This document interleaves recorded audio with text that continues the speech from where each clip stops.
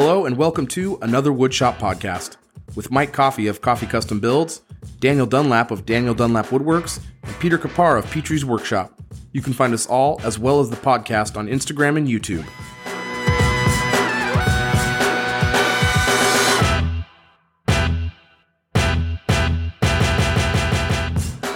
What's happening, everybody? Welcome to episode 19 of another Woodshop podcast, where you have three experts in our own opinion. Three experts? In our own opinion. Okay. My mom says I'm an I'm expert. really good. Yeah. I know everything there is to know about what I want to know, and will tell you guys. And I'm making no sense. That makes no sense. Well, Hashtag stroke. hashtag stroke. How are you boys doing? I am so glad Dan's here. We almost didn't have Dan. That was Yes. scary. We Dan wanna tell almost him quit. what our plan We was. negotiated a contract. It's all fine. Dan I'm almost finally walked. getting what I deserve. Yes. He's getting exactly what we're getting. 0. And that's what he deserves. He still doesn't know what Patreon is, and the longer he does it, the better. Do we wanna- What's that? What's Do we want to Patreon? say what, was possibly going to happen with Dan? Go I for think it. we should. Go for it. Dan was on vacation, Oh, and yes. we almost didn't have a Dan in this episode. Yeah. And we set up and Dan was gracious enough to pre-record a bunch of sound bites. And me and Pete were going to try to make it go as long as possible to make it sound like Dan was actually on the show with us. And these were, if I may use young lingo, these were fire. They were good. Oh, Very God. good. Yes, They I were said it. fire. I said it. Send your hate mail to @Coffee Custom Builds. Mike, can we get a couple samples of that stuff? Because it was, again, fire. I don't think I can play any of them because most of them are pretty inappropriate. So I think that's probably the best that we don't do that. So I don't know. We might work them into the show there anyways. was this one time in band camp.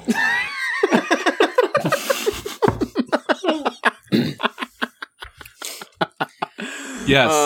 My family hey. and I were in the Black Hills for the last 6 days, and we came back a day early.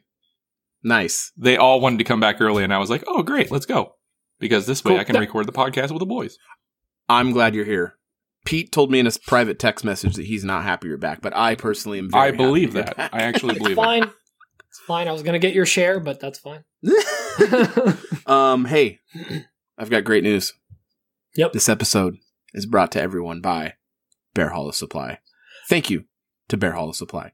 Those guys are awesome. I got some undermount slides from them came in 2 days ago, and they are beefy monsters. I've never worked with undermount slides. Have you before?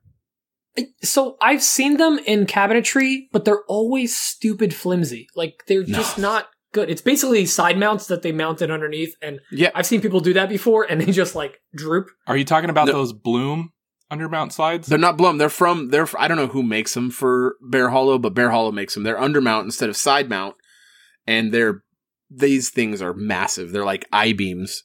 I need Anyway. some 38-inch undermount I got a guy. Slides. I got a guy. It's Bear Hollow. Yeah. Good. I've got great news, and you're going to want to sit down. Oh, you are. Go to bearhollowsupply.com. But yeah, no, I don't know how big they got, but they were surprisingly large. Yeah, I need some very So- large ones coming up very soon. Yep. And use promo code AWP for exactly the same price. Well, they add Check out. 5%, but they take it off after they add it, so it's cool. Yeah. So, no, It's for thank you, tax Bear Hollow. purposes. Really, really appreciate that. Yeah, they're great. Yes, thank you, Bear Hollow. And I don't know, Pete, do you want to do the Patreon thing? Yes. Yes. First of all, I want to thank all of our new patrons, which Mike will take care of in a moment. But we do have a Patreon now, and we will be offering a lot of really cool content, including, as of this week, our first pre-show. It is explicit. It Yes. is It it is us just ripping on each other the whole time. You think the actual I just show is give- funny? Can I just give the one like secret thing about the explicit part? I'm just going to say one thing. There's Uh-huh. 2 Pete's. But one cup. Just one cup. Yeah. And you guys don't get the joke now. Unless you're a patron of the mid-tier or higher. That's right. This is what we talk about on the man. pre-show. It's filthy. It's dirty. We make fun of Not you all. that bad. All of you. we make fun. Of We make all fun of of you. Pete a lot. Yeah. But like, think of like how much they rip on me. It's not that bad. But like, you guys will still get it. I actually listened to last week's episode, and I was like, man, I was really mean to Pete. But then I laughed really hard about it because bounces it's off so of me. funny. Oh, I gotta do that again. I gotta do that again. Give me my bourbon. No. No. Yeah. Sorry. Pete. Drunk Papa Mike. Drunk Papa Mike. So if you do want to sign up, head over to patreon.com/anotherwoodshop podcast. You'll be getting anything from a sticker of the podcast to a sticker from Dan. That's the top tier. That's right. We're also going to be throwing some t-shirts in there. Obviously, you get the pre-show. And something that we didn't actually announce, but we ended up doing anyways, is if you're a patron, you are getting the video version of the podcast when it drops. All the people that are in the tier that get the early show, you also get the video, which is pretty cool because you get to watch us blink a lot and talk awkwardly into the mic instead of the camera. It's great. Yeah. It's good stuff, guys. It's good stuff. And what tier is it? Oh, the VIP tier, actually. I've got it worked out now. We got to get some other information, but they're all getting Another Woodshop podcast shirts. They're getting the first shirts. So the $20 tier. Yeah, they're the first shirts ever. There will be a lot of shirts available. We have obviously slab this, mahogany that. Yep. That's all I can think of now. But those of you that have been posting that online, we are suing you now. Yeah, our Kevin, lawyers will Lefty's Woodshop, you are going to be in a lot of legal doo-doo after this episode. We're going to own his shop. Yeah, it's going to be AWP's wood shop. So. No, it's AWP shop at Lefties. No, okay, so anyway, but it's great. You're going to be able to show off, that you're a VIP. You're going to be able to show off your VIP-ness of that you are a VIP to everyone else. This is also a joke from the pre-show. That wasn't. I was waiting for a way to work that in, and you nailed it.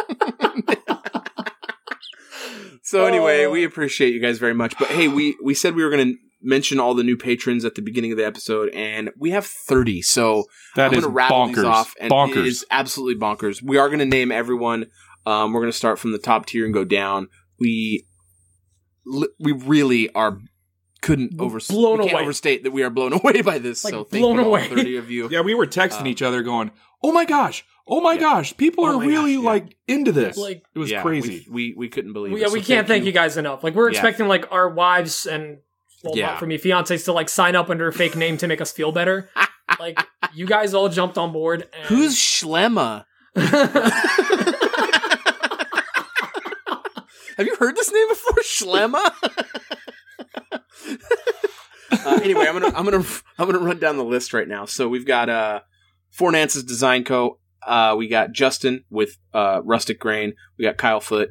We've got Lee Oman. We've got Matthew Van Blaricom. We've got Nick Fouts, Thelma Kennedy, Andrew Deering, Andrew Dembeck, David Wirt, Eric Yoakum, Jen Solis, Javon Cheney, John Grubb, Kevin Hemphill, Max Jensen, Roger Blake, Sean Russer, Tyler Kimball, Brendan Morrison, Caleb with Up North Minnesota Shop, John with Character Red Woodshop, Jake Vance, Ludwig Barnes, Michael Heredia, Mike Holmes, Robert Silman, Alan with AC Nailed It, Brian Rupert, and Eric Dean. That is bonkers that I had to name off that many people just now. That is unreal. So thank you so much, everyone. This is this is certainly going to be the longest Patreon naming segment we have for any other episode. So thank you for bearing with us. Those of you who aren't, those of you who are a patron, man, we just really appreciate it so much. So, with that out of the way, we're going to jump in a little segment we call What's on My Bench? And I'm going to throw that right to Dan, because his is going to be the quickest. What is on my bench? Well, let me tell you. Nothing. Yeah, nothing. I know. That's nice. Shocker. I was on vacation for the last 6 days. Awesome. I know you're probably like, Dan, you took a vacation last week. That was like a 2-day little camping trip. This was an outing. 6-day cross-country trek in our camper. It was amazing. Yeah, we saw Mount Rushmore. Jealous. We were in the Black Hills. We did all sorts of things Black Hillsy. It was wonderful. That sounds great, man. Yeah, what'd you do? What's up with you? What's on my bench? What's on my bench, Michael? Well, Daniel, I'm glad you asked, because that's the segment we're in. This week, holy moly. You'd think I would have thought about this before the segment. No, No, it's been a pretty slow week, honestly. I'm doing this. I was in between two big projects. Well, big projects. I was in between two projects, and I told my barber like 7-8 months ago that I would make him. He's a retired corrections officer. I told him I'd make him a bottle opener for the barber shop, and that I'd make him one of the thin blue line flags as a bottle opener. You know. So I'm doing it finally. I'm just making it out of maple. I did India ink on there, and it's honestly not a super fun build. There's a lot of epoxy involved, and I'm not like a huge fan of mixing up and pouring epoxy, and there's just a lot of taping and recutting, and it's just a lot more work than anticipated. If I may interject, it looks like the maple took the India ink really well. Dude, it takes it so nice. I was really concerned. Like, have you ever tried to stain maple? No, It's no, I almost haven't. impossible. It took the India ink perfect, dude. I did one, and then I waited 10 minutes, and then I threw another one on. I probably could have done a third one, and it would have gone just totally blacked out. It's gorgeous. Stuff works so good. It takes it so well. That's I can't cool. wait to Good do to it on know. this Good ash to know. base.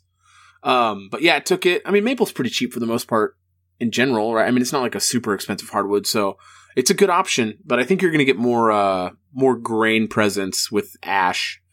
And that stuff just kind of takes. No, I was takes thinking stains. more along the lines of like using it on curly maple, so where you can see the fire and the ripples and. What was it? Nick, Nick, he does India ink all the time. I thought he did that guitar recently, right? He didn't use India ink. He used didn't the use dye. India ink. He used a black dye. Exactly. That's what I was going to say. I was like, oh man, that India ink came out good. And he's like, nope, I didn't use India ink, which was surprising for him. But the reason is because it sands off so easy. It actually doesn't go into the, below the top surface. So it does go, it's not a top coat. It does go in, but it only goes really, really, shallow into the fibers. So, but I've been working on that. I sold my joiner this week. It's kind of sad seeing that go, to be honest. We're actually going to get into a question about emotional ties to tools. And I actually had a harder time saying bye to that than I thought I would. It's kind of weird. But I did have a hard time saying bye to that. But, it went to a local woodworker, which is awesome. I mean, of course it's going to go to a local woodworker. It's not like it came from an out-of-state woodworker bought it. Well, that doesn't make any sense. But yeah, I mean, a local woodworker got it, so that's cool. But been a pretty slow week. Just been mostly cleaning up, getting some things organized for some changes in the shop.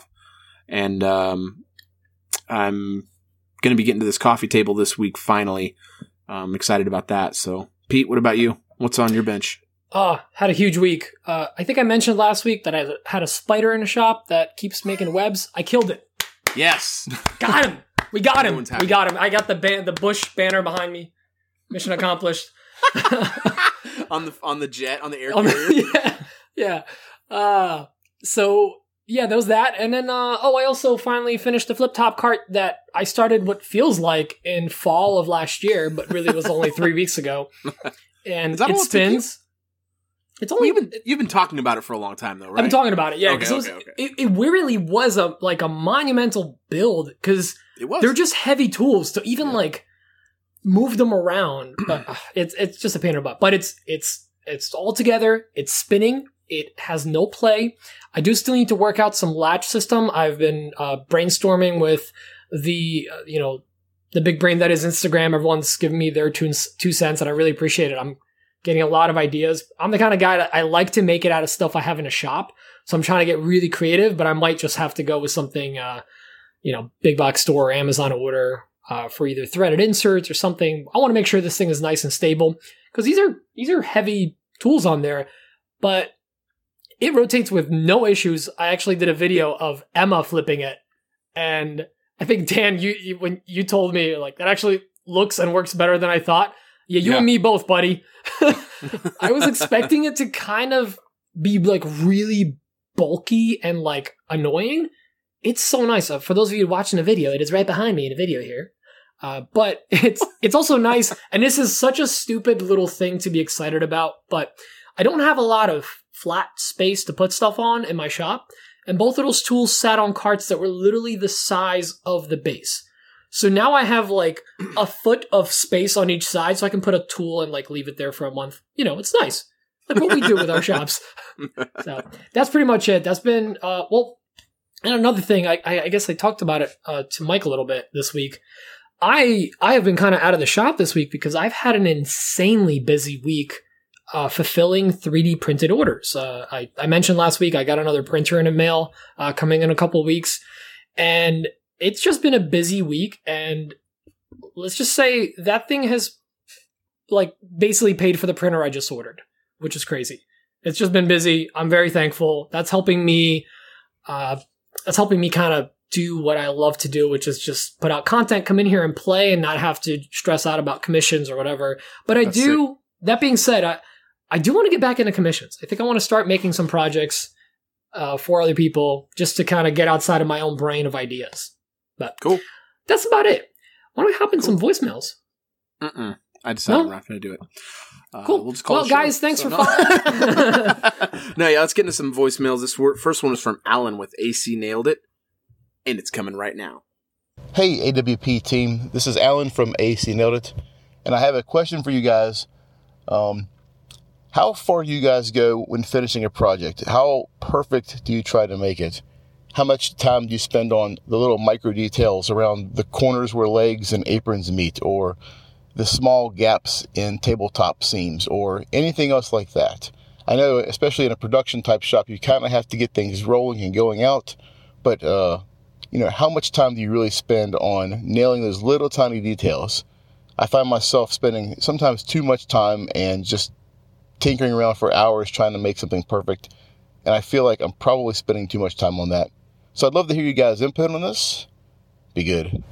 Dan, I want to hear your thoughts. I spend quite a lot of time on all the little details because I think when you start nailing those things, I think that's one of the things that's really going to set you apart from somebody else. Is the details. It's what makes your product look more professional, in my opinion. So I will take the time to sand all the corners, sand all the burn marks. I even take the time to make the bottom of a tabletop look as good as possible. I know some folks who don't.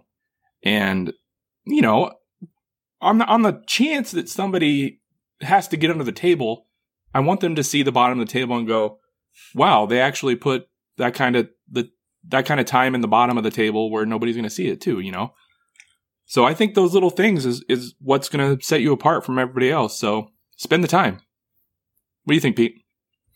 Well, an easy way to make sure that you don't have to worry about the finishing and not stress about it is just don't finish it. Yeah, that's been a lot of my projects lately. 29 cutting boards sitting in the rack. Just sitting in a rack. But yeah, it's part of it is because I am obsessive about finishing things. I do go into all the details. If there's a little dent, I go nuts. If there's something off, if it's got a burn mark, it's all got to get cleaned up. I'm a perfectionist. And I mean, like, let's even say a cutting board, I see the cutting boards that are sold at like flea markets or whatever. Most of them are good, but there's some that are they clearly just sanded it, to whatever, 220 and then hit it with oil and never raise the grain, nothing. And it's just like kind of rough to the touch. I'm not about that. I want somebody I live for that when you meet eyes with the client when they touch the product for the first time. And it's so stupid smooth. It just like, they actually look at you like, whoa, this is just glass smooth, or a cutting board, it's so perfect, or a top is nicely finished and it feels really durable. Like I live for that. So I definitely obsess about it, probably a little too much, because like we said multiple times, nobody really notices a lot of these mistakes except the person that makes it. But I still, I want to make sure if something with my name is going out there, I want it to look the best it can. What about you, Mike? No, I agree. I mean, I'm just going to ditto on this because it's the same answer. I mean, you have to take pride in your craftsmanship, and none of us are in a production shop. So I think there's, Alan mentioned in a production shop, sometimes corners get cut. We're not like slamming through tons of built-ins and stuff. I'm not doing a ton of commissions, and Dan has the most commissions, but I'm not doing so much that I can't take care of the details. Dan is doing one-offs, big things. Dan is set up to where he has to make his product the best it can so it keeps selling. So I don't have anything else to add. I think that if you are in a production shop, which none of us are, so we really can't speak to it, I think there's different corners you can cut, but you're also not making these one-off orders. It's a different demographic or market, I guess. They're just different things. You don't have 300 families coming and asking you for a coffee table. I will say that I did used to work in a production shop, and we had standards on tolerances that we could fudge. Yeah. Yep. I mean, even in a big production shop, I think our tolerances were like 1/32 of an inch. So that's really tight. It's pretty tight. Yeah. So and if I may just like throw in like a no thing is I will anyways. Yes, of course, Pete. It's your show. I'll never forget this quote, but I will never remember who said it, and that was, "No one can tell the grit in a video."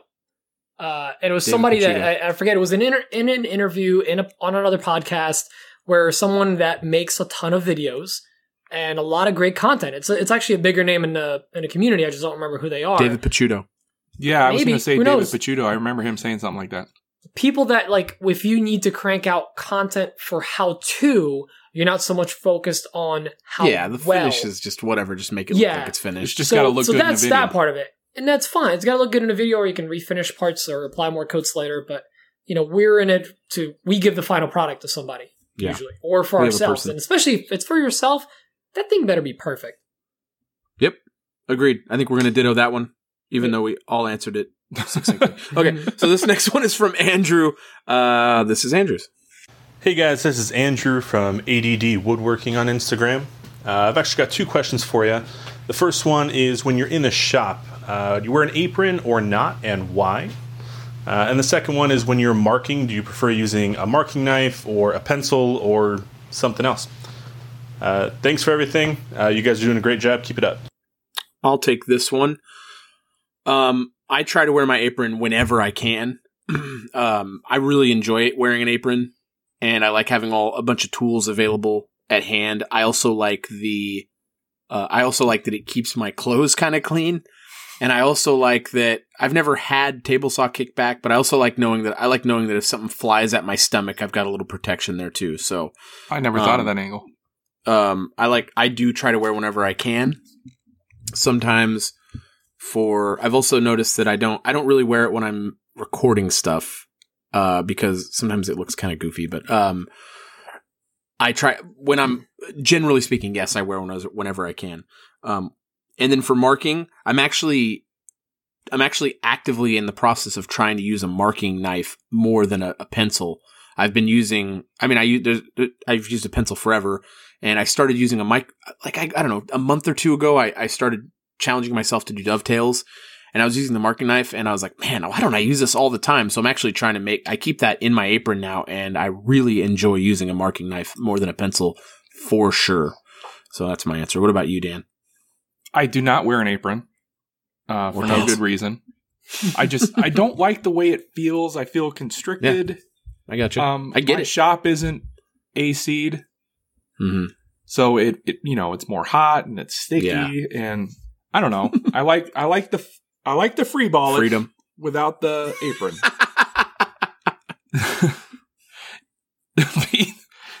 Pete's uncomfortable. No. I was getting a picture. You getting a visual? That's why I'm smiling. As far as the pencil versus marking knife, I do both. It really depends on what I'm doing. If it's something that you don't use a doesn't marking knife for plywood? No. If it's something that doesn't need to be super accurate, I just need to be able to repeat it. You can use a pencil for that. Use a pencil for that, set your fence, set your stop block, whatever, and repeat the cut. But like not the other day, I guess it was a couple weeks ago now, when I did that dovetail half lap, I used a marking knife because I needed that to be super accurate.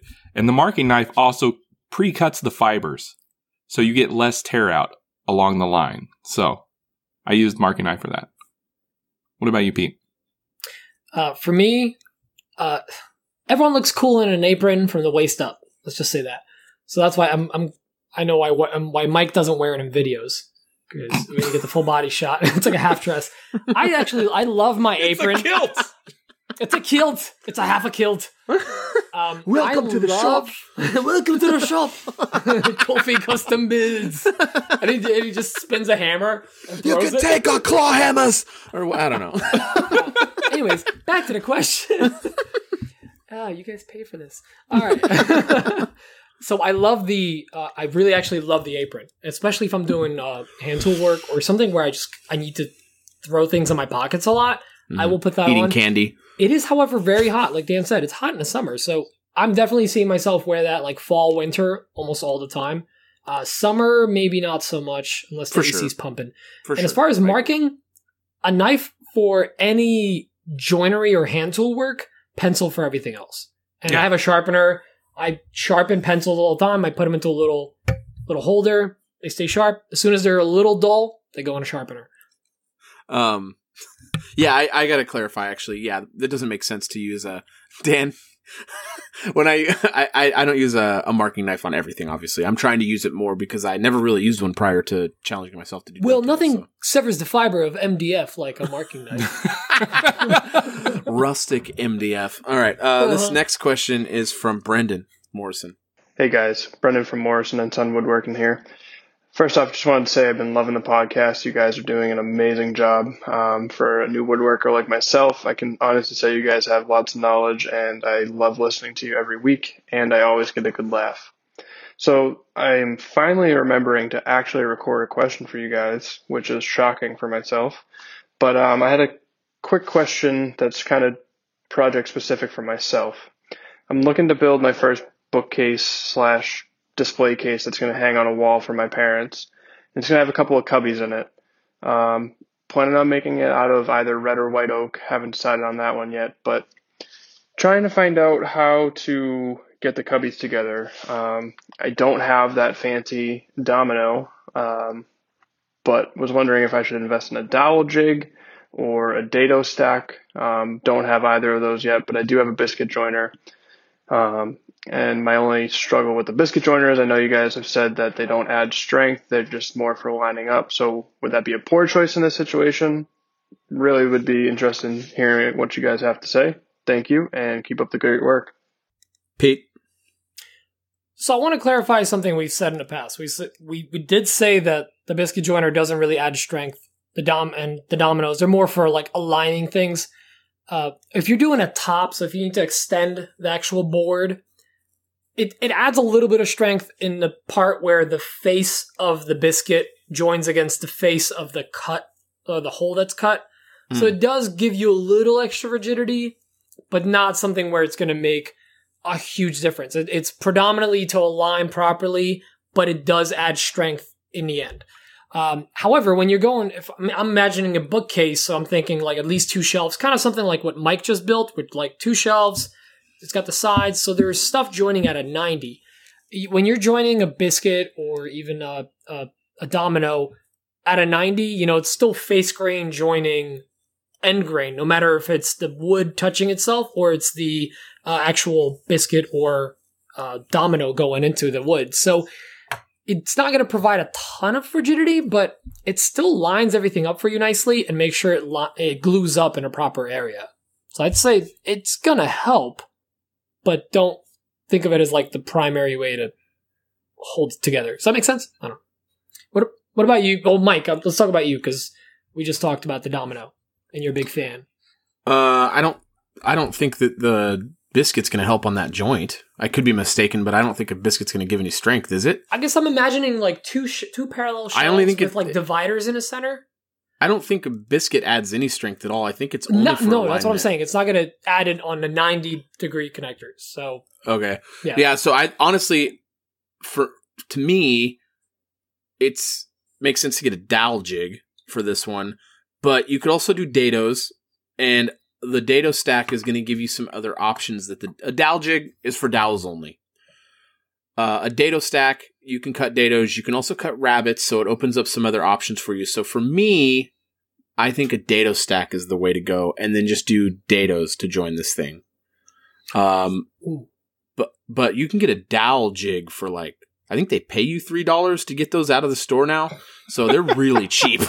But you can get like the nice ones. Like Jessam's got some nice ones. I'm pretty sure Rockler and Woodcraft have their own brands as well. So you can get them. There's a million. They're a dime a dozen. They're not. Yeah, they're not very expensive, and they're the same principle as the domino. You're getting a tenon. You're getting a floating tenon essentially. It's just shaped different. So I mean, you're getting a floating tenon with a domino, but a dado joint is really, really strong joint. You've got a lot of glue surface there, and with the overlap there, you get a lot of strength. So I think for this, and if you don't have either a dado stack or a dowel jig, my personal opinion is get the dado stack because you're going to be able to use it for other things. But if you're spending the $80 on a dado stack, $15 more on a dowel jig, I don't think is that big a deal. Or a but dado if it is, bit. But if it is, what? Or a dado bit for a router if you want to go that route. Oh yeah, that route, get it? Route. Get out, Dan. Please carry on. Carry on. Dan, what you got? I agree. I would invest in a dowel jig. I mean, that's something you're just going to need and use in the future anyway. Also, the dado stack. It's going to come in handy for several other things. I made a media console that I use in my own home out of strictly rabbits and dados and glue. Yeah. It's held together by nothing else. Yeah. However, I do want to say that you could make this with the biscuit joiner, and it will be plenty strong for what you're looking for. And John Heiss has a video proving that, where he made a bookcase and he sat on a shelf, and he's a big guy. He probably weighs more than me. I'm no little guy. He sat on a bookshelf. No one said that. He sat on a bookshelf with nothing but biscuits holding it together, and it held him just fine. And he's probably 225, 250. Yeah, he's a big guy, I'm guessing. So yeah, you could use biscuits in this case. There you go. And Grandpa didn't have any of this stuff, and somehow they make bookcases back then. So yeah, but they also didn't have biscuit joiners. I mean, they weren't using biscuits back then. They were using You could also go get dados the and rabbits. You could also go get the basic Craig jig. The shelf mounting hole, the pocket hole. No, just the basic Craig jig pocket hole. Yeah, like that single one.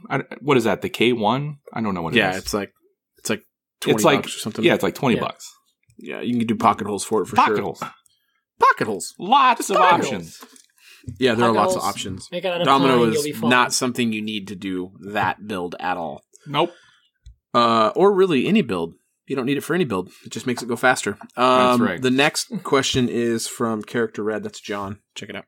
Hey guys, John here from Character Red Woodshop. So my question for you guys this week is, what is the one skill, whether it be just woodworking in general or running your business and some things that you had to learn with developing your website or editing video for your YouTube videos, what is the one skill that took you guys the longest to grasp and really gave you the most challenge in learning how to do it and learning how to excel in it?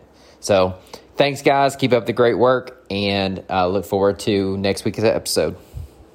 Was he asking about, like, what was he? Was it specifically more woodworking or about- just like everything? It was like not woodworking, all right? It was around the stuff either around the woodworking. What's stuff, something right? that challenged you the most?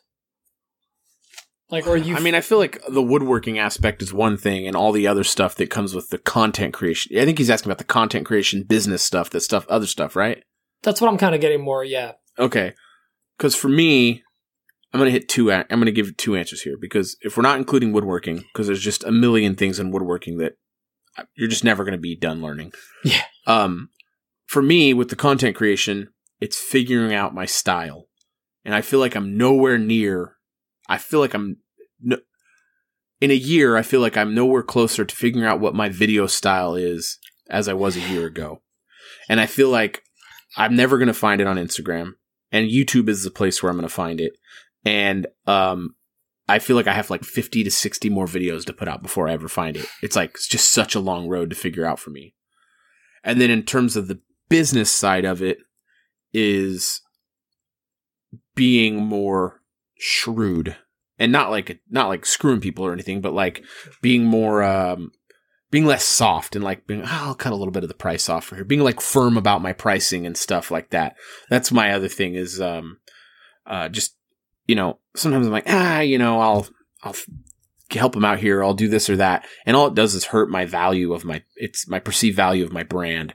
So those are my two big struggles outside of the woodworking for this stuff. So Pete? I gotta say ditto. It's literally like I had the same answers in my head. It was with video editing. I'm currently struggling a lot with that. I'm not bad at it. I just don't know what my style is. Mm-hmm. And I'm trying to really dial it in. And I'm trying to, on my first or second video, already hit it out of the gate. But I know this is something I have to grow into. And I'm trying to tell myself that every time I edit it. And on the business side, it's knowing my value. Because there's times that I really want to dial it back. And because I think I'm like almost inconveniencing them by giving them a quote. And like, no, like, especially with 3D printing, because like I designed it, but the machine's doing the work for me. And I'm kind of like, well, I didn't really do that much work. So You're like $1. The physical manifestation of IP, intellectual property. Yeah. I mean, it is, but that's worth something. That's worth a lot. You can't devalue that. And it's hard. That's even harder to value than your work because I'm not putting hours of work on it. So that's tough for me. But what about you, Dan? I wouldn't tell people that. But go ahead, Dan. Along those same lines, I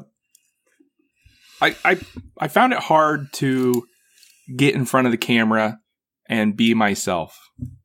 But the more I do it, the more I feel comfortable doing it. And, we've talked about that before. But as far as the business goes, one of the things that took me the longest to learn was how to sell myself. Not just sell my product, but sell myself as a person. And really get somebody to believe in you and your work as a person and just really buy into who you are and what you're offering. I think that's a big thing that a lot of people don't realize that they need to learn is how to sell yourself. Mm-hmm. And I learned how to do that from my other business because I used to be an extrovert, like really bad. And being a photographer and having to interact with people all the time, it really taught me fast how to be more extrovert. Yes. No, I was an introvert and it taught me how to be more extroverted. Yeah. So yeah, that being a people person took some learning. Gotcha. Stuff. I think that's good for that, huh? Yeah. Yeah. All right. Let's move on to Jake with JV Woodworks question. Here's Jake. Never heard of him. Hey guys, this is Jake from JV Woodworks on Instagram. I wanted to submit a question for the podcast this week. My question is actually a hypothetical scenario. Let's say you were going about your day and were approached by a genie who told you that you could end world hunger and wars, but you had to do one of two things. Give up all of your power tools and use only a fully decked out shopsmith or only items you can find at Harbor Freight for the rest of your life. No other tools. Which route would you go? And I'm assuming you're going to go with one of them and take the deal because, hunger and wars kind of suck. Let me know what you think. Dan, I'm dying to know. Man, why do I have to Should we just pass Pete because we know it's going to be Harbor Freight? Whoa. Well, that is a solid assumption. I really didn't want to be first because I wanted to hear y'all's answers and I'd be like, well, I'm a better person than them. Well, you know what? Screw Mike. Dan, I'll go first. Yeah, Dan. Go, Pete. Just go in your face. Guess what? You showed me. It is Harbor Freight. Yeah, I know. I have seen a shopsmith. I've seen what they can do.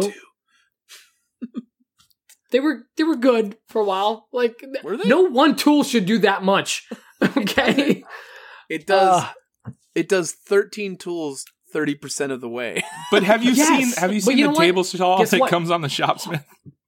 Harbor Freight does all the work, well, maybe 40% of the time. So that's better, better metrics right there. I do have a firm rule, and most of you guys know it. It's nothing with a motor, but if I really had to go with it, I'd go with the Harbor Freight. It's World Hunger. It's World Hunger. Does this assume you get free replacement ones, or do you have to actually pay for them? Or are you just limited to when they break, and that's it? You're out. Oh, when they break, they just I'm gonna assuming need to you're 3 weeks. paying for them. That's like the only choice. Like you're on a desert island and they just happen to have a Harbor Freight. Which, like, no The food. worst no desert food. island of all time. Yeah, that's Put a Harbor Freight. Desert Island Harbor Freight, episode 19. Oh my gosh. Yeah, We're never getting so- them as a sponsor. You realize that, And right? guys, if you want quality tools at low prices, check out HarborFreight.com with a 20% off coupon and AWP at checkout. You'll get 20% off. 20% on. Oh. All right. Oh, Dan, what about you? Dan, what's your answer? Oh, man. Well, Mr. Perfect. I want to keep all my tools. Sorry. It's a rock and a hard place. Sorry, starving kids. I like my tools. I love Milwaukee. All right. Then Oh, since you said Milwaukee, Oh, I came home to a Okay. new Milwaukee tape measure that somebody sent me. oh, did someone send a message about that? I got a I little think somebody 6-inch. did. I got a Yeah, little someone 3 asked a foot. question, like, ask Dan about his new tape measure. I got a It's little Instagram. 3-foot Milwaukee tape measure. That's awesome, man. That's Love it. weird, Dan. It's- You it's got got a something little else for keychain your on it. Milwaukee tools in the mail, but you didn't mention it. Oh, I don't know. Freaking Pete's fishing Hey. hard. I know. Mike, Dan's what about moving you? on. I don't think so. I don't think I did. Well, Dan clearly wants all the kids to starve. Mike, what about you? I think I'm going to go to the Desert Island Harbor Freight. That place sounds all right. I don't want a Shopsmith. Those things are turds. You know what would be great? A desert island Macbeth. Yeah, would Desert Island Macbeth would be fantastic. You're just like, well, Is that- you're only client, so whatever you want. All right, let's go to the next and final Patreon question here. This is from Lee with Regal Street Workshop or Woodshop. Hey guys, it's Lee Woodshop. from Regal Street Woodshop. Couple quick ones for you this week. What's your preferred method other than a drum sander for flattening a end grain cutting board?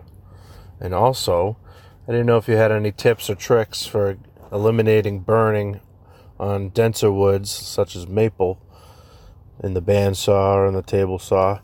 I've tried speeding up the feed rate and everything, and it just turns the wood black. But any tips you have would be great. Thanks, guys. Dan. First of all, without having a drum sander, I would definitely use a router flattening jig. I mean, that seems like the way to go. That's the way I used to do it before I got a drum sander and I got inducted to that club. You love it. I love You it. love it. I love it. I'm not complaining. That's not a complaint. As far as keeping maple from burning, I would always make sure that my blade is sharp and clean. Make sure your blade is clean. That is key. Take your blade out, clean it with some Simple Green or laundry detergent if you listen to Pete. Tide Pods. It works. Yeah, just a sharp and clean blade. That really helps a ton. What about you, Mike? I've never done an in-grain cutting board. What? Are I you know, even right? a Are you even a woodworker? I was waiting for it. You guys owe each other a Coke or whatever. High fives. Yeah. Jinx. Jack and Coke. No. Yeah, I've never done. Sorry, motorcycle gang just drove by. I've never, I've never done one. But Dan's so ditto with Dan. I mean, flattening jig makes the most sense to me. I have a drum sander, so I'd use them. But yeah, flattening jigs makes the most sense. And then burning, ditto. You just got to make sure they're clean. There's not a whole lot you can do. If you have a dirty blade, it's going to heat up that pitch and that stuff on there, and that's going to burn the wood. Clean your Pete. blade. I'm gonna go a different route, just so we're not boring. I use a planer sled. So it's a planer sled with an adjustable back. So I can set it to different. You're going to heights put an depending on in-grain board through your planer? Yes, and there's a video on my Instagram. Holy moly. Pete- You are a Yeah, rebel. I've done it, and only. So here's the thing: there's two things you got to focus on, and it's it needs to be backed up, so it needs to have a solid something behind it. And the sled I have is a thick sled plus backers and I could set them to different heights. And I actually hot glue it in place. So that thing's not going to move. It sounds angry when you run it through, but it has good results. The internet safety police are going to come after you. Well, bring it. Bring it. Just want to say. Just like 3.5 inches of tear out on the backside. Hey, just cut that's it why with the that's why you chamfer. And wait, what was the other question? I don't think there How was do you one. keep maple from burning? Or denser well, woods depending like on a cut, I would just overcut it. Do your, cut the splitting the wood or a board if you're cutting the end of it, and then just do like just a little hair pass. Yeah, I was gonna say something else, but I can't because we're clean. I know you're just like a small pass, a little CH just pass, a cleanup pass. Yeah, I do the same thing with if I'm running something on a router with a Harbor Freight bit. Harbor Freight quality at a good makes price. Bits. Oh God! Just run it through with tape on it or tape on the fence, and then take the tape off, and it literally takes off just like the tape thickness. Instead of a Harbor Freight bit, couldn't you just like mount a nail in your router? Right. Just like throw like a butter knife in your router. Spin that thing. Oh, I'm writing that down. Hey. Great. That was the end of the Patreon questions or patron questions. I don't know what it'd be. Yeah. So we're gonna go into the giveaway. Daniel, what up? Oh yeah, the giveaway. This week's giveaway. Sorry to wake you up. The walrus oil. I said that right on the first try, Brian. You did. I messed that up. The winner of the walrus oil, 32 ounce. Uh-oh. I know. God dang it. Let me start over. Yeah, start over. Third take's a charm, guys. Shake it out. The winner of the walrus oil, 32 ounce furniture oil, and the 3 ounce furniture wax of a $43 value total. There are 2 winners this week, guys. Winner number 1 was Lee from Regal Street Wood Shop. Nice. Congratulations, Lee. And winner number 2 was Jordan Krantz from PNW Hunter Dad on IG. Congratulations to both of those dudes. You're getting... What? Sorry, clarification. There's actually one is the furniture finish and one is the cutting board oil. Oh. Yeah. See, I was gone for the last 6 days, so... Yeah, Dan was gone. I don't... But yeah, there's one 32-ounce jug of the cutting board oil and the other one is the 32-ounce jug of the furniture finish. Well, there you go. We'll pick who it is. But anyway, Dan's got more information. Oh, so this week we're giving away a 750 milliliter container of Ecopoxy Flowcast. That is a $60 value, sponsored by Macbeth Hardwood. Yes, I didn't mention that before. Thank you, Macbeth. So you know the drill, guys. We want you to send the catchphrase. Which, we did not think of one. Oh, I've written down some things. Oh, yes. The catchphrase this week is either going to be, and I'm going to run it by the guys real quick live on the show. Okay. Festool Shopsmith. Or Butter Knife Router Bit. Yes. Butter Knife Router Bit. Pete. Pete Pete doesn't want to go with mine because he's so mad at me. No, I kind of love the Festool Shopsmith because I'm imagining it is good because it comes in a sustainer and it's massive. There you go. All right, the catchphrase this week, Festool guys, Shopsmith. is going to be All right, Festool Shopsmith. So you need to send a that. Sustainer the size of my shop. You need to send that to us on our IG handle, Another Woodshop Podcast, in a DM, or email us at anotherwoodshoppodcast@gmail.com. Festool Shopsmith. Macbeth, thank you so much. You guys are amazing. Love you guys. That's so great. Okay. This is fun. Oddly enough, Jordan was the winner. He was the winner. He was the legit winner. Voicemail. We did a whole thing. Yeah. Random. He's the winner. Jordan Krantz won, but he's actually he is a caller, and he called in with this question right here. Hey guys, Jordan here with PNW Hunter Dad on Instagram. I found an old hatchet that I'd like to remake a handle for it. I know you guys make the mallets. Do you have a suggestion on wood that I should use? I make the mallets, and Dan makes the mallets. Pete, I've do you made make the mallets? Oh, you have? Yeah, I've made mallets. Yeah. I wasn't accusing you of anything. I just don't remember you making you. Don't come at me like that on live freaking podcast recordings, man. Yeah, bro. No, I didn't know you made them. I was legitimately just asking. It wasn't meant to be an attack. I've but made with like, that being I've said, made like 2. Dan, what's your answer? Well, historically, hatchet handles are made out of ash, and so are baseball bats. By the way, I don't know if you knew that. So I would say ash if you can, or spice it up and make it out of walnut or white oak or something. Something you want something hard and dense. Yeah, like me. Yeah, like poplar. What do you think, Pete? Yeah, I agree. And like, most of us, how often are we chopping wood? If Last this is week, a hatchet, it's a hatchet too. It's not a splitting axe. It's a hatchet. You're not going to be using it like daily to split wood to heat your house. You don't know where he lives. You're assuming a lot. I'm assuming a lot. But here's the thing. This is an opportunity to get a little fancy. And yeah, go with some harder wood. If you want to go with ash or some hard maple. But you know what we're going to say is throw some walnut in there. Do a lamination. Cut it out on a bandsaw. Shape it, on a sander by hand or shape it with a draw knife like Mike would. Or spoke shave. A festool shopsmith.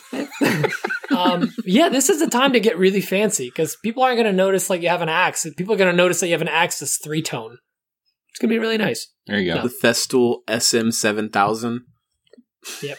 Maple and maple and comes purple with a removable head. Yeah. And each one's $100.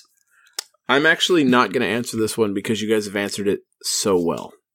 So just choose a nice hardwood that you like, man. It's going to be it's going to be good no matter what. Choose something you haven't worked with, as long as it's a hardwood, and you'll have fun with it. Or whatever you have in stock. Yeah, get some Ipe. It's a mallet. Honestly, hate yourself. it's not a mallet, but it's a hatchet, and whatever wood you're going to use, just go to town with the finish. Make it like super nice. Make it look cool. And I was joking about what Pete said, but yeah, you're probably not using a hatchet every day. It's mostly going to be a showpiece. It sounds like you found this hatchet. You're going to doctor it up, make it look real pretty, make it a showpiece, make it real nice. Use some rustic MDF or some bird's eye pine. Yeah. There you go. The next question is from due to another legal obligation, is from Josh the Dad, and he's got a long one for us. Oh my gosh. Hey guys, this is Josh the Dad. Josh the Dad, one of the Big IG, coming at you with this week's question, memoirs, thoughts. Yeah. So first things first, Dan, thank you for your support. I'm not a realtor, but if I did, I would definitely sell you my swampland down in Florida. Mike, I have a car for sale. If you're interested, I do want to sell it because I want to buy a truck. And Pete, we need to talk about your anger issues because apparently when I asked the question last week, you got a little hurt about your stuff in your shop and wanted to destroy things and turn them into other things. And yeah, it kind of scared me. So, hey, I'm a good listener. Give me a call. We can chat. If I can't help you, I know a guy. This week's question comes at you as a collaboration. I was talking with Kevin over at Lefty's Wood Shop, and he kind of threw something at me, and I thought, hey, that's a good idea.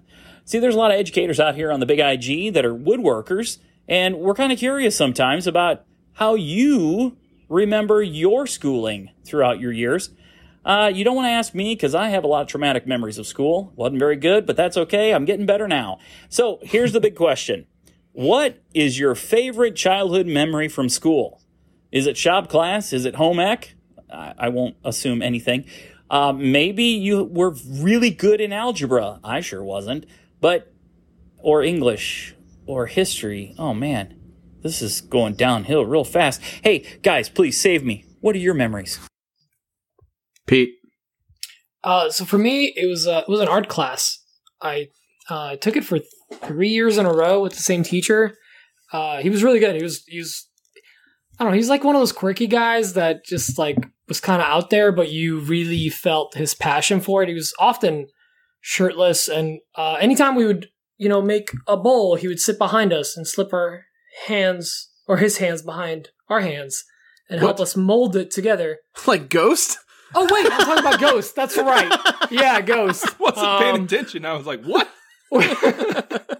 But since we're talking about I was filing my taxes. It's really any teacher that got really hands-on with whatever we're working on. And ironically, for me, it was one of the classes that I took that were, it was an electronics class where we worked with Legos and circuitry and made it like automated Legos. And it was really hands-on. He showed you, he had this rule of like, I sit on my hands when I talk to you, I explain it to you. And that's, I think, what a lot of us do in our videos. We can't physically take someone's piece of wood and align it correctly or mark the piece of wood for them. We have to be really good about explaining. We're painting a picture with our words and showing them our way, but then they have to interpret that as close to that as possible. So any teacher that did that, and I don't remember the guy's name, I just remember the class very, very fondly because I learned by him explaining it really, really well and painting a picture in my brain. What about you, Mike? I struggled in school a lot, and I did not. A lot. I struggle a lot. School. Why use many words when you're gonna use less words? No. I struggled a lot in school, and the thing was I'd never do my homework, but I'd always pass my tests really high, and the teachers wouldn't. Anyway, I had troubles in school. I tested high, but I never did my homework ever, and I always hated school. I hated it my whole life. My whole career in school. I just couldn't stand it, and I got to the point where I was starting to fail, and I almost had to skip a grade early in high school. Not skip a grade. I almost had to repeat a grade early in high school, and my parents pulled me out. You went from really smart to really dumb. Yeah. And they pulled me. I don't know how deep I want to go into this, but I got pulled out of school, and I got put in a charter school, and I started taking college classes, and I actually really enjoyed that because what I was able to do with the charter school is I was able to take the college classes and get double the credits of my high school classes, and I ended up graduating about a year early, and that was really enjoyable to me because I just hated high school the most. Like I hated like the people around my age, and I really hated. To this day, I don't like mob mentality and clique behavior. I don't like that at all. I don't like when one person says something and then someone else goes, yeah, and then a bunch of people start saying it because the other person said it. I hate that. I hate that so much. It really frustrates me, and I hated that about school. So I just struggled with it. It was something I couldn't move past, and it was not handled well by me. So when I got into college classes in high school, that's when I started to actually really enjoy school. And some of my classes that I enjoyed the most were actually music classes. When I played guitar since I was like 5 years old. But I really enjoyed the music classes I took at the college, and those were kind of the best ones. We didn't have a wood shop at my school, so I didn't get to enjoy any of that. I wish I did, because it would have been cool to find woodworking in my life a lot sooner than 34 or whenever I found it. So, what about you, Dan? I don't have a lot of fond memories of school either. Yeah. It's not a subject I like to talk about, but what the heck? I'll tell y'all. Damn, Josh really hit some he really did. Yeah, man, this is deep. It's like, let's talk about your relationship with your mother. Who? So this is something I don't put out on the internet, but I'm a high school dropout. I'm not super proud of it. I'm not proud of it at all. But I struggled a lot, and Are you ashamed of it though? No, because I've made some really great decisions in my life that have brought me to where I'm at now, and I don't think I would change a thing. But I don't like to talk about it openly, but here we are. I got kicked out of high school with 10 weeks left in my senior year because, ironically enough, I got in a fight in woodshop class and I knocked some kid's teeth out because he was making domino joiners. Those weren't invented yet. This is the mid 90s. That doesn't provide structural integrity. No, my younger brother, who's a moose now, he towers over me, but he never used to. He has a hearing disability, and there was a kid that was making fun of him all the time that lived behind us, and he would never come out and confront me or talk to me. but he ended up being in my woodshop class. So I confronted him there and took care of business and got kicked out of school. So I ended up dropping out and I had to go back and get my GED, and I went back and I took some college courses and yada yada, and my life turned out fine. I don't like school. Nothing wrong with that. I don't like school. Yeah. Me either. Never liked really school. enjoyed school a lot either, but yeah. Josh, you really hit up on some points thanks, here. Josh. We're just Yeah, gonna thanks, call this dude. We didn't need episode, this. Done. We're not going to do really an outro this time. We're just going to hard cut. Oh, Jeez. Are we going to end it there? Oh. Dan's a dropout. See ya. Yeah. This Put next a warning question in the show notes. is from Mark. We don't have much more information than that. I'm not really sure what happened, but Mark, thank you for calling in. Hey guys, this is Mark. Just a beginner woodworker, don't have a company or anything, but just wondering, what would you guys do? I was looking into getting a miter saw, but also looking into get a track saw, and just wondering which one would you guys go with. Thank you for all your input and keep up the good work, guys. Bye. I'll take this one. Honestly, I would say go with the track saw. I know Dan's going to argue with me. Well, not going to argue with me. Dan's going to give a different opinion. I say go with the track saw because I can do everything that I can think of with a track saw that I need to do with a miter saw. That's kind of my answer. But the track saw you can do, I think you can rip stuff, which you cannot rip anything with a miter saw. You can cut the miters with a track saw, and they're really nice. They're really nice miters. The angles are tight and everything is good. So to me, I feel like the answer is track saw. But I want to hear Dan's opinion because he is mad. He's fuming mad right now. Grr. I quit. What? I quit. You quit? Well, we've just established I'm a quitter, so I might as well just. Oh God! I'm still thinking about that last question. No, I actually was gonna say a miter saw, but the more I thought about it, the more I agree with Mike. I think a track saw would be a better bet. Although you could get a miter saw for cheaper than a track saw generally, unless you get that Win track saw. That can be about the same. That's still a little pricey. It's about $200, and my first miter saw was about $200. It was the DeWalt 10-inch non-slider, non-anything. It was just, yeah. I'm gonna go with track saw. I think Mike hit the nail on the head.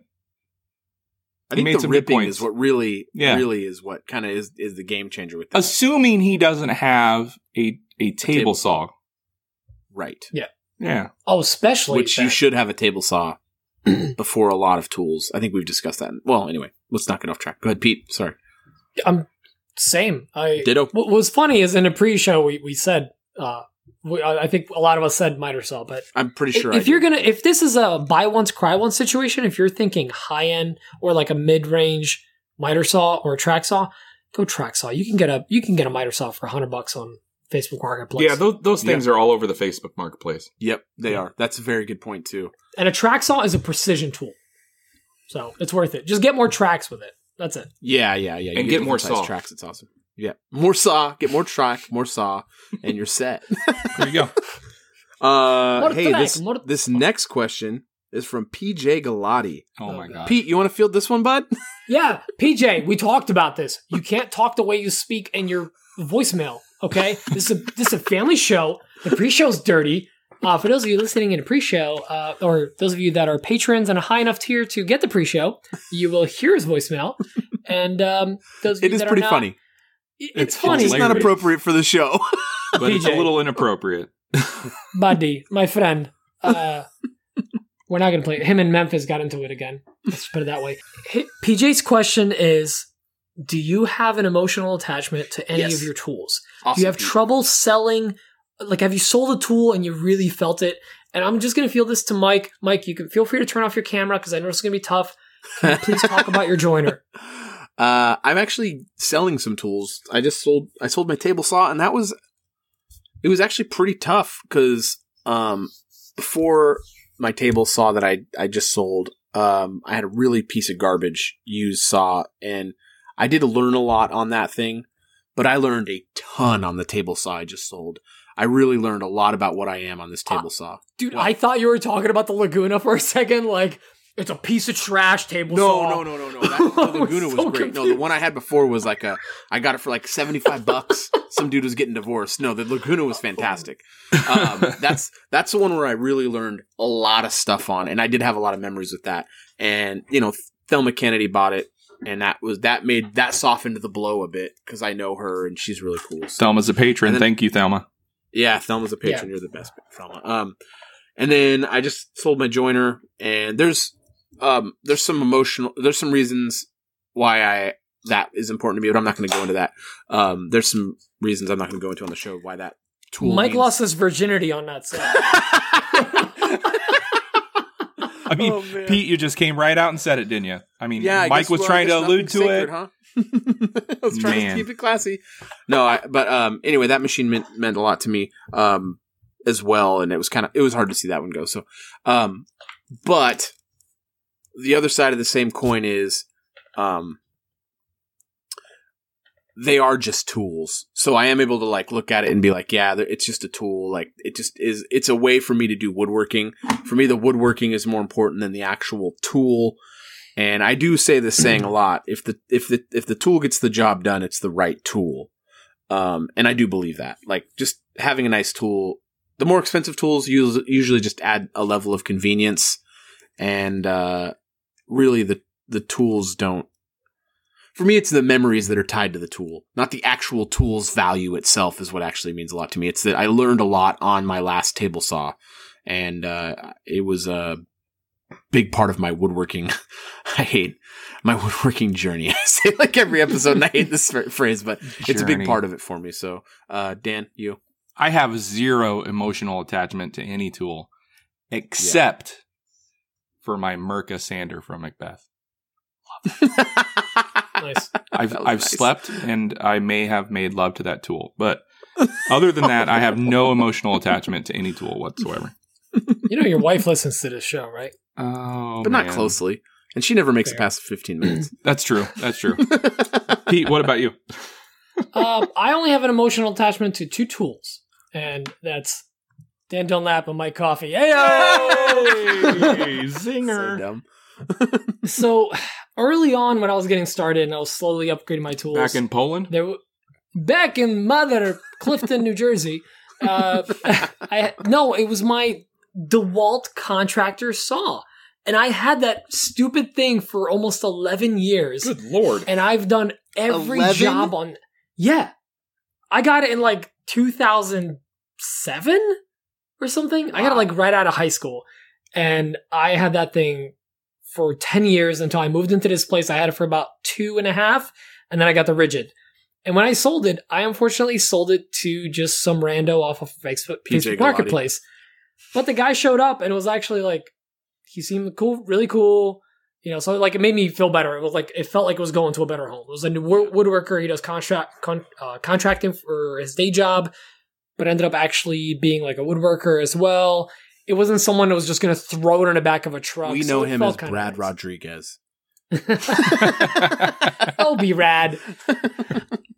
But aside from that, I haven't really been that attached to a lot of my tools. Most of them kind of went through the shop really quickly, and the ones that I really made a connection with are still in the shop. I haven't gotten rid of them. But that's this coming from the guy who has jars of bolts and screws that he can't get rid of that were in the house. I'm throwing those out slowly. Okay, you just have to say bye in the proper way, okay? I got this Jif jar in 1974, and I filled it. No joke. Okay, really weird tangent. But I have a screw organizer that is just yellow from when something just plastic goes old and it turns yellow from UV rays.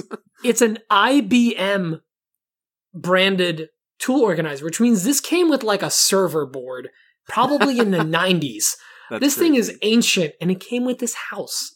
I found it in the house on one of the companies. And Pete still has it.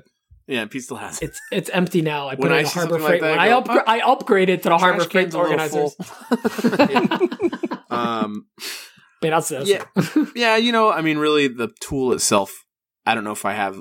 I mean, it's a symbol, really. I mean, the tool is like it's a symbol of a memory, but I still have the memories, so it's whatever. Whoa, hey, wrong button there. This next question is from Sam Ross. Sam, thank you for calling in, and this is our last voicemail. Hey guys, love the podcast. Definitely fills the void when I'm washing dishes. Gives me something good to listen to. So I'm a new woodworker, and I've started taking it up recently, and I'm just wondering the best way to figure out how to make something strong and sturdy and stable when it comes to furniture. I just see a lot of stuff out there that I think looks really, really thin, and I'm wondering, hey, how is that, stable? Hey, how does that, support all that weight? And then I'll see something that's really heavy, and I'll be like, okay, that looks a little too much wood. That's all. Anyways, thank you. Bye. Pete? So, fun fact, Sam was a student of mine at the DIY joint. Eventually, guy taking a bunch of privates and classes at the school, turn a couple months later into another teacher at the school. Hey, cool. So he went within a year from really not this guy being a woodworker. Yeah, Sam. Oh, cool. Yeah, so not being a woodworker, I'm pretty sure it's the same Sam. Yeah, because he was messaging me. I hope it's the same Sam. But he went from starting out in woodworking to teaching at a woodworking school within about a year, which is really freaking cool. That's awesome. The other part of it is he's actually working on a dining room table because again we were talking about this, and he wanted the modern look, the really sleek legs going right into the tabletop. So we discussed like aprons. It basically you have to think of the structure and how it's going to move, because if one of your pieces of furniture just stands there, you can go just glue or brad nails or whatever and it'll be fine. But if you're going to apply any weight on it, that's when it starts getting funky. So just think of how it can get moved. If it's a table, try to wiggle it back and forth. In which way can this move? And try to stabilize that in any way you can. With some nice, hand-cut joinery, you can do that. If you have a nice fat mortise or mortise and tenon joint, it'll be fine. For a table, it's a skirt for the table. But just think in advance of what that thing is designed to do. If it's just a table that's just going to sit there, you're going to put hairpin legs into it, cool. That's fine. You're putting hairpin legs into hardwood. But if there's a lot of people doing like IKEA hacking with like those faux wooden tops that are really just filled with cardboard. You can do that too and just customize the base, but technically that thing is not really structurally sound. It just looks strong. So think of basically anytime you look at a project, think of how it's going to be used and apply pressure in every direction that you think it can go to make sure that it is stable before it goes out the door to a client or into your house. Dan, what about you? I think it also has to do with a lot of trial and error. The more you build, the more you're going to realize how things react to pressure and movement and stuff, and you get better at design and you get better at the materials used. That's going to affect it as well. Take, for instance, the desk I just finished, the big 90-inch by 38-inch desk. I was going to make cantilevered legs entirely. But when I got done with the legs themselves and I pushed down on them just to see how much weight they would hold, they just had too much flex for me. So I added some decorative strengthening pieces on the legs themselves. I don't know what to call them. I don't know. A stringer. I get not a stringer. Not a stringer. Vertical member. It's like a vertical member. It's like a vertical structural support. Yeah. And I just made them a post. It's a post. Yeah. Post. Yeah, that's a good word, Mike. Post. Yeah. You're welcome. So I just added an extra post. I made them decorative and they look good. Yep. But I think it comes down to, a lot of trial and error and working on the fly and seeing what works and testing and yeah. It comes with practice. Yep. And there's also, sorry, Dan, didn't mean to cut you off. No, I'm Can I done. jump in? Go. There's also things that exist that are pre-calculated span charts. And those exist, and you can find them on the internet. I've actually referred to them in my day job in construction. We refer to span charts a lot. Mostly, it's all steel. But they actually have wood pre-calculated and engineered span charts for spans. So if you've got like a 2x4, which, is 1.5 by 3.5, it'll tell you how far that piece of wood can span before you're going to start seeing sagging. Those things exist. Well, they're based on Doug fir and pine and stuff. So you figure something that you're making out of furniture is probably going to be made out of a hardwood realistically. So you're going to be, what's up, Dan? But if those exist, I would argue that somebody out there somewhere has made span charts for, I was going to say that hardwoods. next. You can actually find span charts for specific species.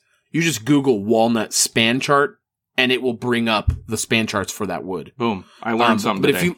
If you look up wood span charts, it'll bring up construction lumber. But if you look up specific species and their span charts, they have all the PSI figured out and everything for the span, and it'll tell you like minimums for that size. And then there's like you can find them in like 3/4, 4/4, stuff like that. You can find these span charts. They exist. That's good. Yeah. I just binged it and it did come up. You binged it? Yeah. Binged it? Yeah, well, so just reaching out to everyone, we're looking for a new third. Ask Jeeves is not as accurate anymore. I used to. What was Alta Vista was great, but they stopped it. So he was just listening to Ace of Base on his Zune and binging. Zune has a superior audio quality.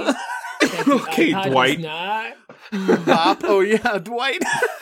Anyway, there's ways to find these things, but ultimately, these span charts cover like really large spans, and they don't really go down to small like apron sizes, and they don't factor in that you have like, so you've got like a tabletop, you've got an apron, right, and that can go pretty small because you have a tabletop which actually is carrying a lot of that weight. Right. The tabletop carries a lot of weight. It's when you laminate them together that makes it so strong. Right. It's that joint together that is actually going to make them have a lot of strength. So if you have like a piece of plywood and you have some 2x4s on the end of that 8-foot span, it's going to sag a lot in the middle. But if you glue another piece of plywood to that sag's almost going to be gone entirely because you have glue. It's actually stopping the side-to-side shear movement because the glue is on there.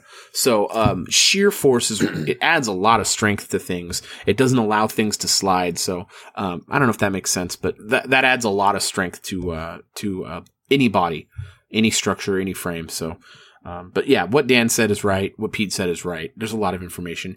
You figure it out pretty quick. You can start eyeballing things and go, ooh, that's a really tiny tapered leg. That's going to explode.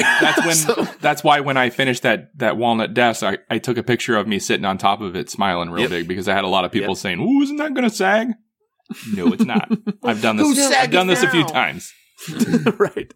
So that is the podcast question segment. We're at the 120 mark or 1 hour 20 mark.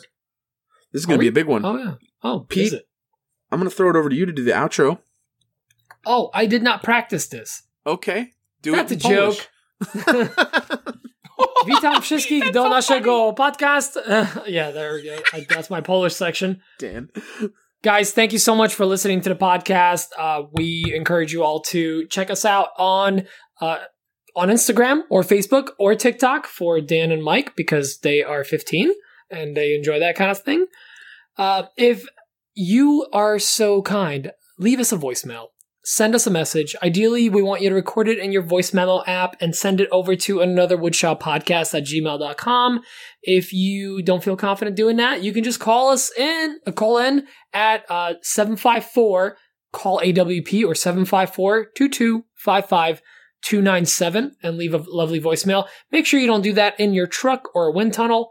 We've had those before. We've had to abbreviate them. Try to keep them concise, too. We do love hearing your voices, but not for 3 minutes.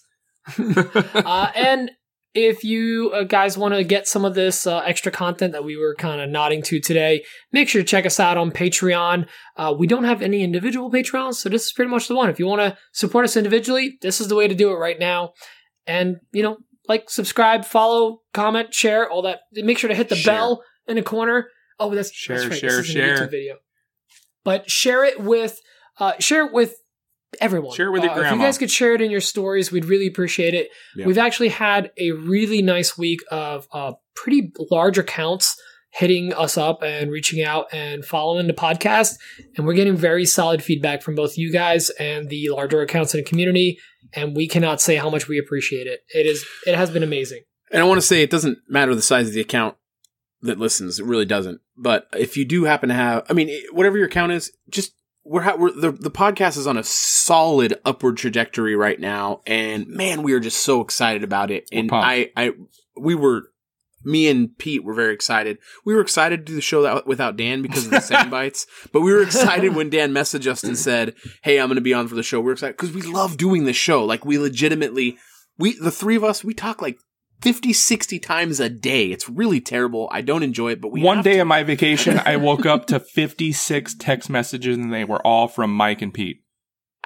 That's not a lie. Sleep early. It's not our fault. It's really important to us that we get this right. Yes. It's really important. I actually run on Mike's time. I run on California time just so we can talk more. I go to sleep at 3 a.m. Some of you know that's actually true.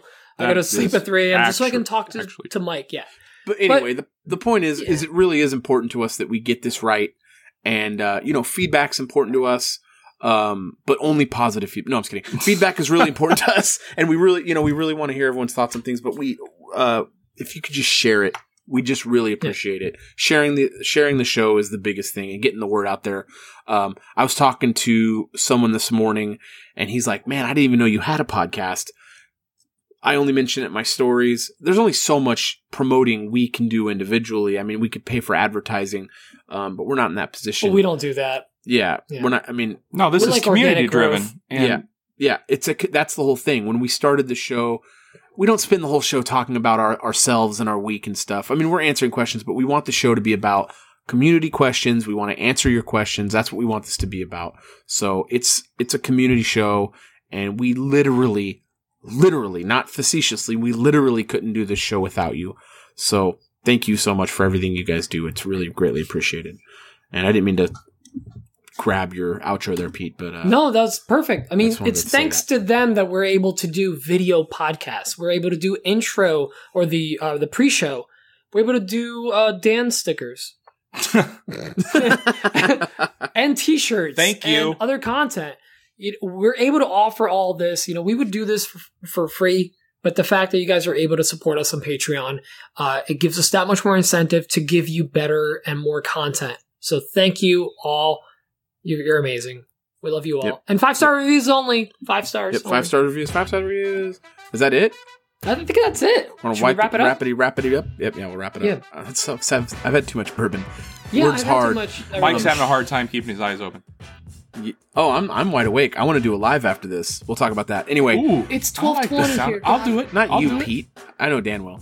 I'm in. Okay, hey, I love you long time. I'm committed. Love you long time. Oh, no one said Let's do the love you long time. No, God, please, no. Love you VIP time. Love you long time. No.